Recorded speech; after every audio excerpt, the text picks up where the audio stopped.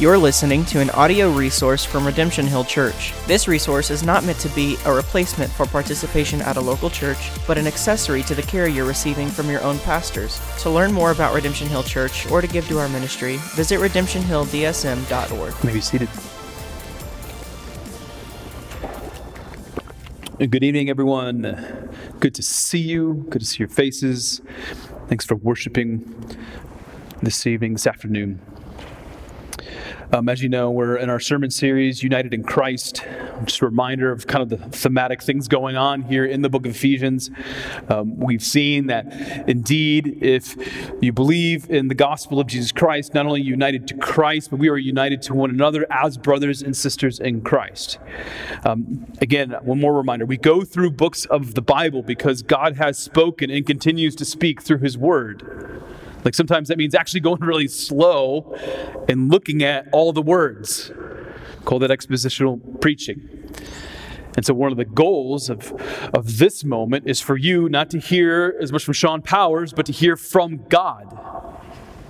That's who I want you to hear from. Therefore, we approach God's Word, hopefully eagerly, ready, and willing to hear. So I know Rob just prayed. I'm just going to pray briefly and ask for help from the Spirit. And so, God, that is my desire in this moment, is the Spirit that is indeed at work in me and in other brothers and sisters in this room.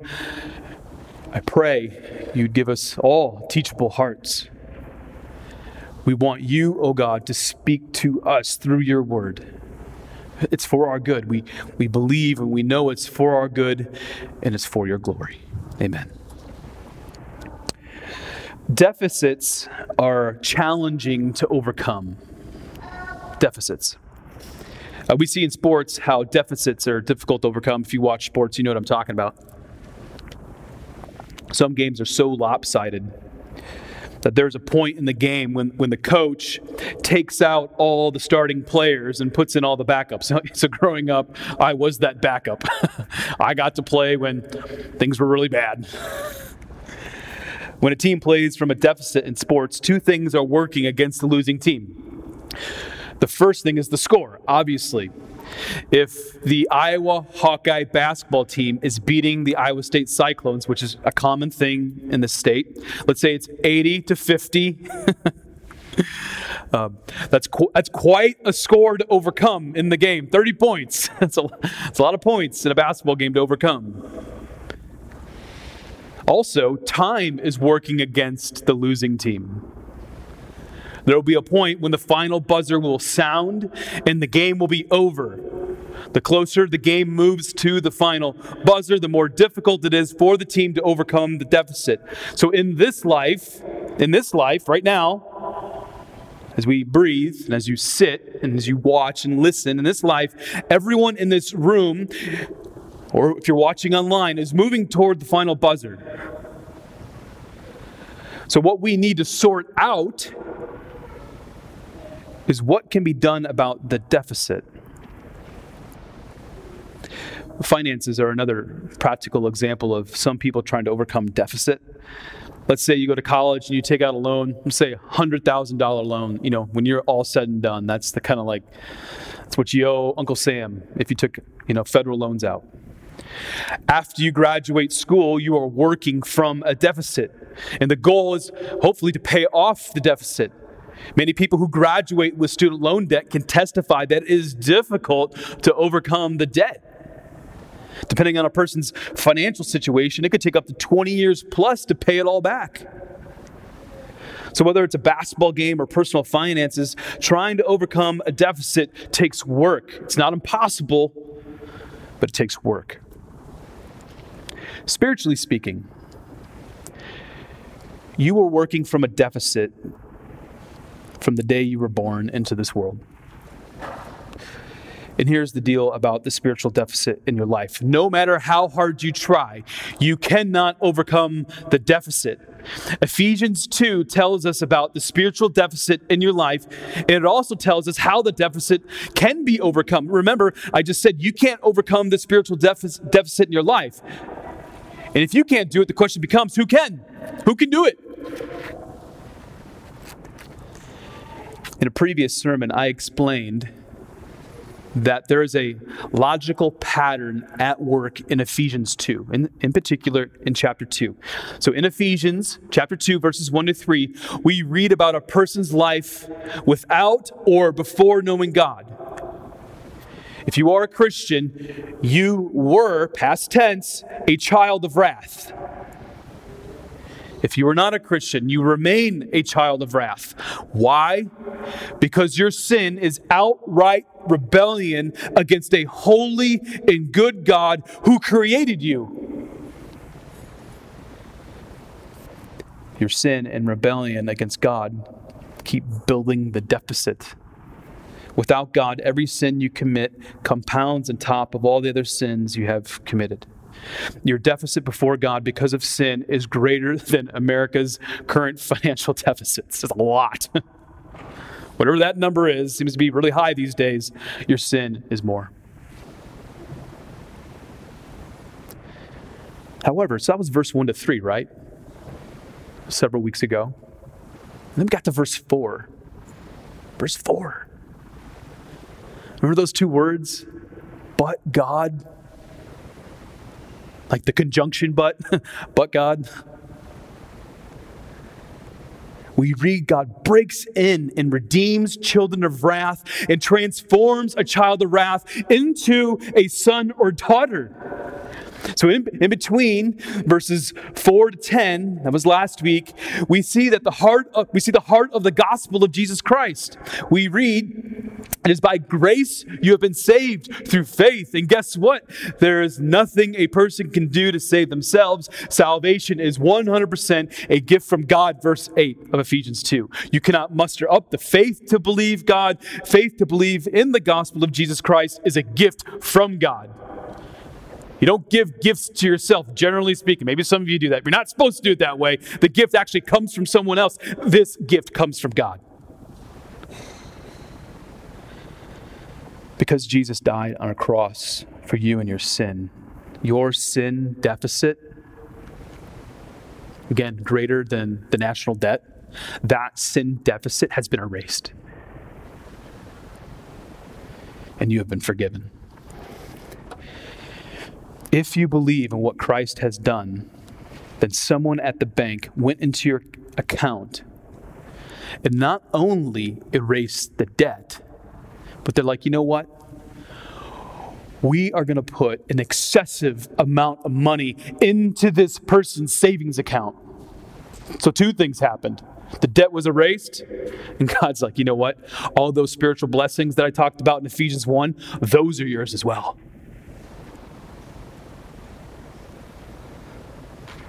And now you live in your life in the black because of Jesus. So Ephesians 2 begins by giving you the bad news, right? It's the news that you need to know about, but it's like, man, I really got to reconcile and talk about what's going on with my sin. And then verse 4 to verse 10, we read the good news, by grace you have been saved through faith. And now in verse 11, we pivot back to the bad but sobering news of a person's life without God. The difference between the bad news of verses 1 to 3 and this passage is that previously God wants to make sure you understand the consequences of sin. Like, we read that over and over, sins and trespasses. Can't read Ephesians 1 to 3 without that guy just hitting you in the face. Man, I'm a sinner. God hates sin, and God needs to deal with sin. In today's passage, sin is not the primary focus. There are other factors Jesus had to overcome to make you a son or daughter of the Most High God. Other factors. The deficit Jesus had to overcome is actually more significant than you may realize. I'll say it another way. If your view of the gospel is only that you have been forgiven of your sin, then you do not understand the power nor the depth of the gospel to save. Think of it this way. When you read a novel, usually there's like a major overarching theme. But connected to that theme are other plot lines that help make sense of that theme, help support that theme. And those other plot lines, those other themes that kind of underneath that major theme are still important. God dealing with sin is the major theme in the Bible, but there are additional factors in play. Back to finances for a moment, and then we're going to start getting into the text. Let's say you are a business owner, and there comes a point when your product is no longer relevant and the economy sinks like a rock. Think like 2008, right? If you're a private business owner, that was a rough time. You take out a loan from the bank to cover your bills. Over time, the debt became a massive boulder sitting right on top of your back. You see the interest that the bank has charged you for the loan. And then you come to a point when you realize the deficit is too significant. Outside of a miracle, you cannot overcome the deficit. Here's the deal. The debt isn't because of sin as much as it is circumstance. You're just kind of dealt a bad hand at the moment.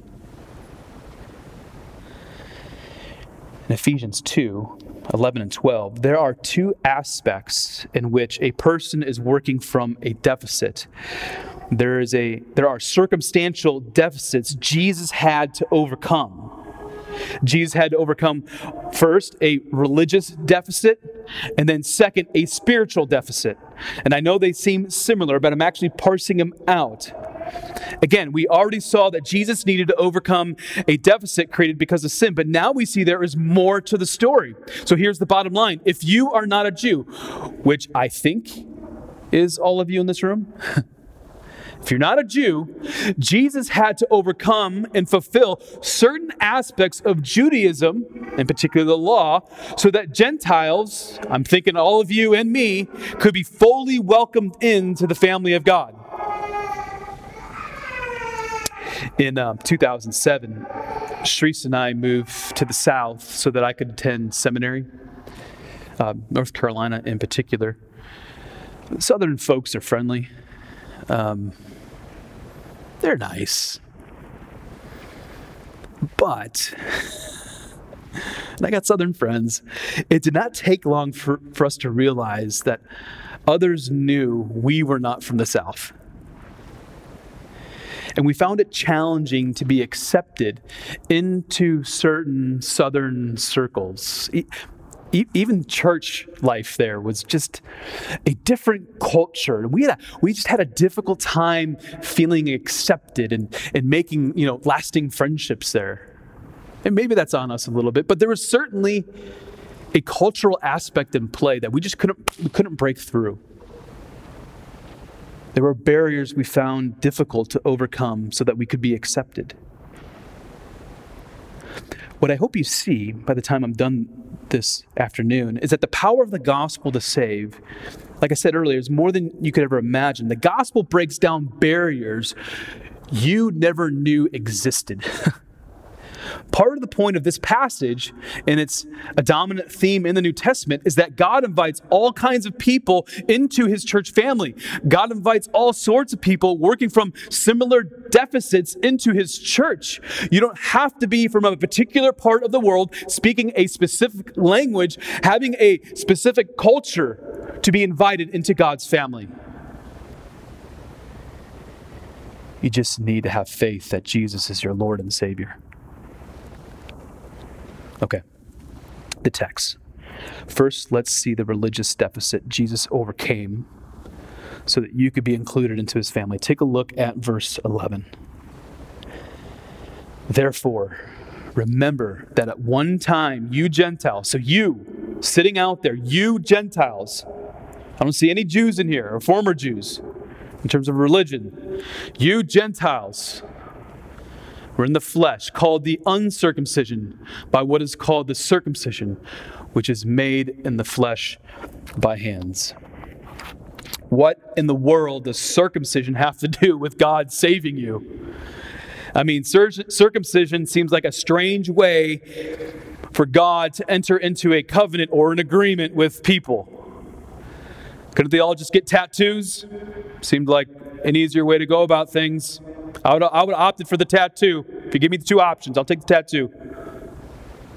Well, in the Old Testament, Circumcision is a sign of God's covenant with Abraham and his people. Here's Genesis 17, which actually gives us some context of what Paul is referring to in verse 11. Here it is. And God said to Abraham, "As for you, you shall keep my," there's that word, covenant, "you and your offspring after you throughout their generations. This is my covenant which you shall keep between me, you, and your offspring after you. Every male," ladies, you're off the hook, congratulations. "Every male among you shall be circumcised." Like these guys were adults at the time.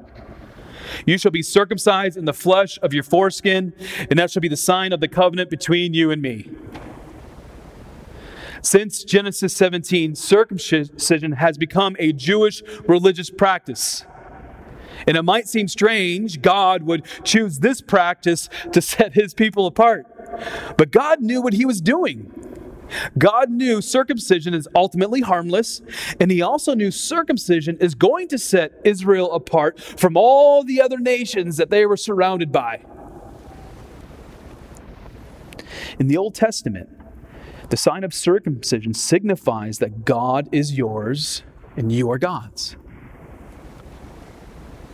And in the New Testament, the Gentiles, all these folks in Ephesus, they were not circumcised. And the question on the table is, should the Christians follow the Jewish practice of circumcision? And the answer is no, and here is why. The shift from the Old to the New Testament is a move from the external to the internal. Now, there is no doubt about it. God has always wanted his people to trust him. For example, Abraham was commended of being a man of faith. But the emphasis of works shifts from the Old Testament to the New Testament. Instead of external circumcision, the focus is now on a spiritual circumcision of the heart. Romans 2 clarifies that circumcision is a matter of the heart by the Spirit. Romans 2, verse 29. So go ahead and just put the knife down. Here's the point Paul is trying to make to the Ephesian church in verse 11. All the Gentile dudes do not need the knife.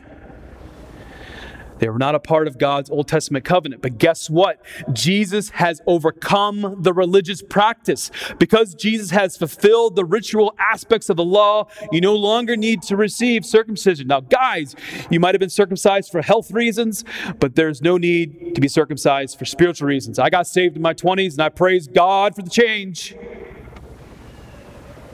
Instead, by faith, God invites you into his covenant when your heart is transformed and you've been reconciled. The life, death, and resurrection of Jesus Christ not only atones for your sins, again, verses 1 to 3, but it puts a stop to these Jewish rites. Why? So that people from all nations, all tribes, all tongues can be reconciled to God. The second religious aspect Jesus overcame is read in verse 12. It says, "You were," quote, "alienated from the commonwealth of Israel." The word alienated has a sense of estrangement. If you are a Christian, there was a point when you were never part of God's family, right? If you are not a Christian, you are not a part of God's family at present. You've kind of been estranged. There's undoubtedly an ethnic vibe in this particular phrase. The word commonwealth is used to emphasize citizenship. Like you're all, citizens of the United States, for example. So pulling it all together, there was a point in your life, Christian, when you were not a part or a citizen of God's country. God's country is in Iowa, even though Iowa is the place that comes closest to resembling God's country, in my opinion. No, citizenship into God's country is to be a part of God's people and receive all the privileges that accompany being a part of God's people.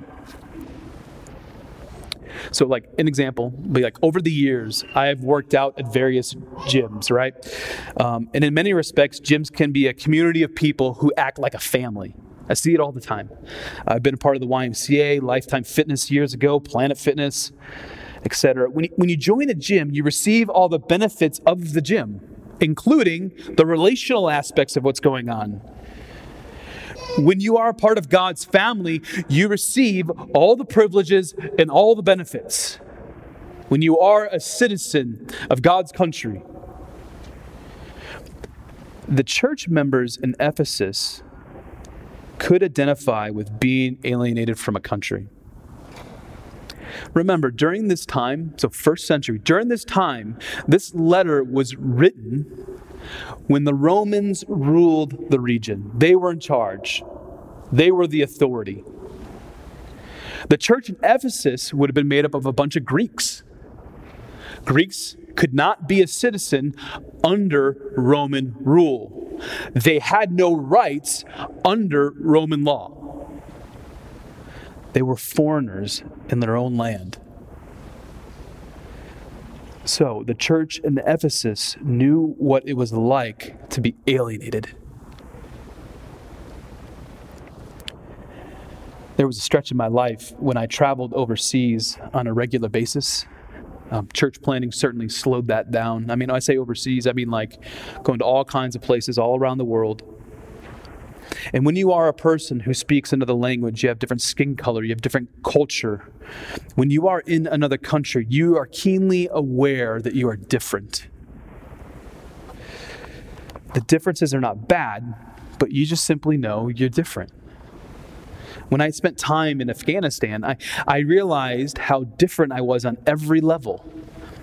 Every box that could explain the differences between me and another Afghan, it could be checked unless I was talking with another male. So was I a foreigner in Afghanistan? In every sense of the word, yes, I was a foreigner, and I knew it. No one had to tell me I was a foreigner. All my senses told me. Through the cross, Jesus brings near a person who is alienated. Jesus brings near the foreigner. Jesus overcomes that deficit. In this particular case, this religious deficit. Jesus overcomes the religious and ethnic barriers which create separation. I mean, one of the main things we need to see here is Jesus is always greater than the barrier. Always. Some of the time, no. Part of the time, no. Always greater. The third way God overcame a religious deficit for the Gentiles is to include them into God's covenant. Gentiles were, again in verse 12, strangers, which is very similar to that word alienated, which also could be said as foreigners. Strangers to the covenants of promise. Okay, what does Paul mean by covenants of promise?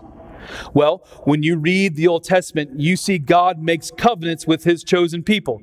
A covenant is a contract or agreement. Earlier, we saw how God made a covenant or agreement with Israel through the practice of circumcision. This is called the Abrahamic covenant. In the book of Exodus, we read about the Mosaic covenant, and there are multiple covenants throughout the Old Testament. So what does all this mean for the Gentiles? It means, because of Jesus, they're no longer strangers to God's covenant, but they're well acquainted with the ways of God because God has brought them near. Here's an example of what's going on. Let's say you begin a new job. For you to be successful at your new job, you need to understand the company you work for. So what do? You like read the company manual. You do the Google search. All right, I'm working for them. How do I get to know them better? You go to your boss, your new boss, and you ask good questions like, help me understand the culture here. You take a vested interest in the place you are a part of. Now, you were hired for the job, and as a result, you have access to all the info to be successful at your job. Ephesians 2:12 tells us that the covenants of God are no longer hidden from the Gentiles, but they have been made clear to all the Gentiles who believe God by faith. In the Old Testament, God chose Israel as his people to display his glory. Now, God's people are from all ends of the globe. But the end goal is the same. God's people are to display God's glory. I think it's worth quoting Jeremiah 31 at length, which explains what God is up to when we talk about the differences between these covenants in the Old Testament and what God is doing here in Ephesians 2. It says this: "Behold, the days are coming, declares the Lord, when I will make a new covenant with the house of Israel and the house of Judah, not like the covenants that I made with their fathers on the day when I took them by the hand to bring them out of the land of Egypt." Think Exodus here. "My covenant that they broke, though I was their husband, declares the Lord." Verse 33, "For this is the covenant that I will make with the house of Israel after those days, declares the Lord. I will put my law within them. Before it was written on tablets, but something new is going to happen. I will put it within them, and I will write it on their hearts. And I will be their God, and they shall be my people. And no longer shall each one teach his neighbor and each his brother, saying, 'Know the Lord,' for they shall all know me, from the least of them to the greatest, declares the Lord. For I will forgive their iniquity, and I will remember their sin no more." I mean, this is pushing us forward to the new covenant, where Jesus is the one who forgave sin through his death. The way God makes his covenant of grace known is by writing the covenant on the heart. How do you know you belong to God? How do you know? You know it right here. You know the transformation that has taken place in your life because of God.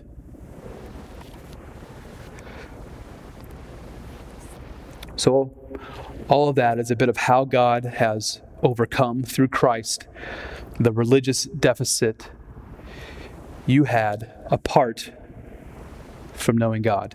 But in addition to the religious deficit, Christ overcame the spiritual deficit. Here's verse 12.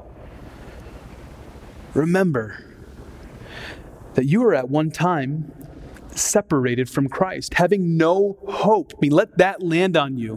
What was your life before Christ? You had no hope. None. No hope. And you were without God. To be separated from Christ means to be separated from Christ. It's fairly straightforward. I mean, consider the closest earthly relationship you've ever had. What feelings have you had when you were separated from that person? Every time I get on a plane to leave Des Moines, I instantly feel separated from my wife and kids. It's a physical separation for sure, but it's also like this hole in my heart. I immediately become homesick. I just want to be with my wife and my kids.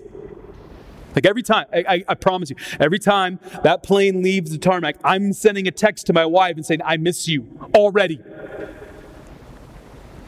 Well, every person who has ever existed feels homesick if you are separated from Christ. You feel homesick because sin and rebellion have separated you from Christ. You feel homesick because of the religious and spiritual barriers. At every turn, people try to fill the void that exists in the soul because of sin. No one wants to feel homesick.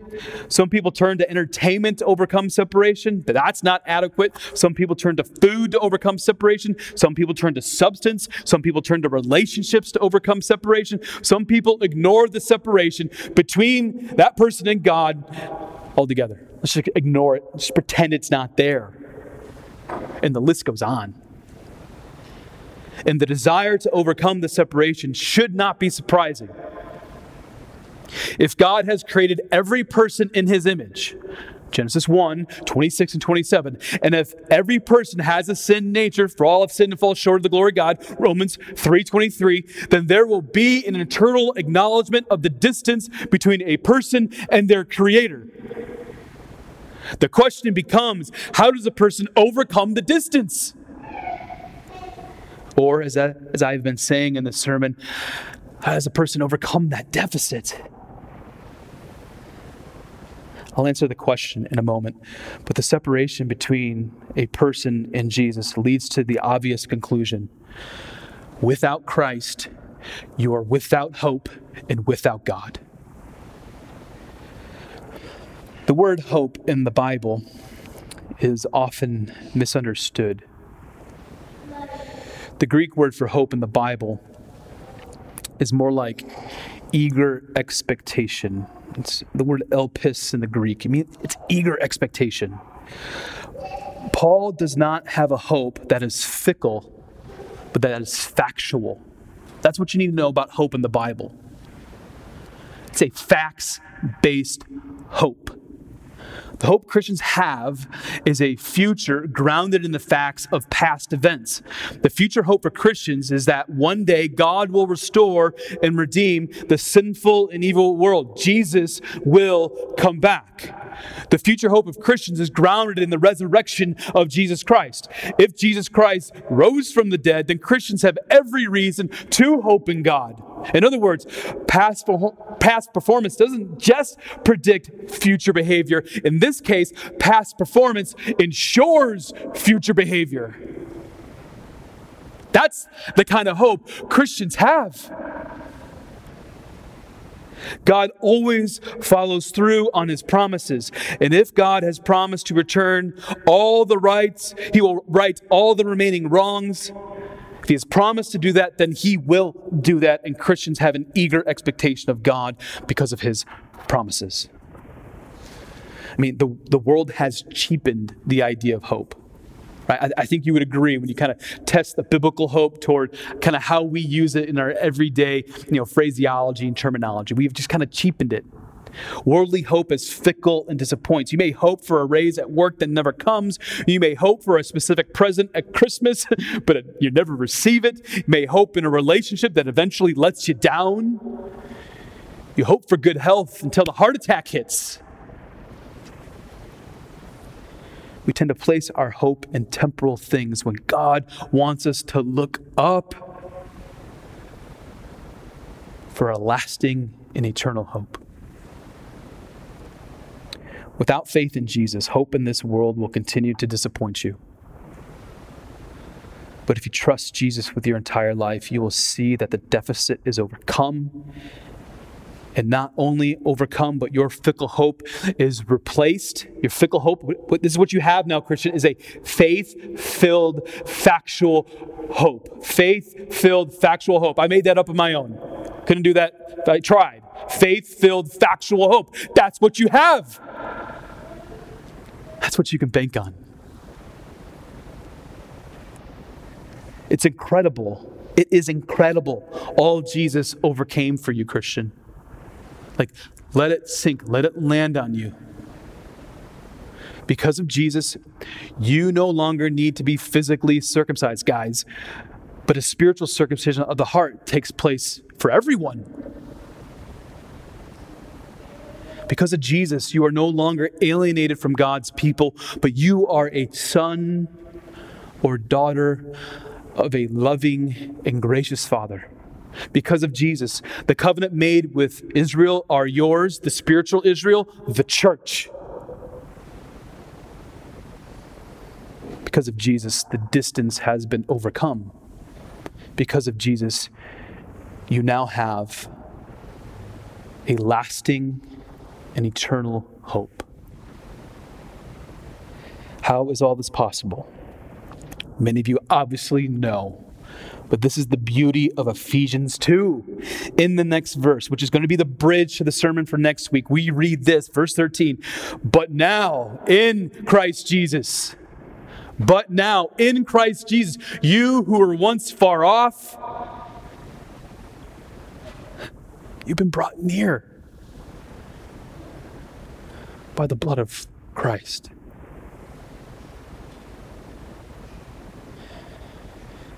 It's like this picture just comes in my head that when God, by the power of the Holy Spirit, regenerates a person, when he regenerated you, it's like you were miles away and all of a sudden you're right there with your gracious and loving Father. And I think for Christians, I think for you all, that's one thing you just have to remember. God is not far off from you. Because of Christ, He is near and He has brought you near. We got to remember these precious truths.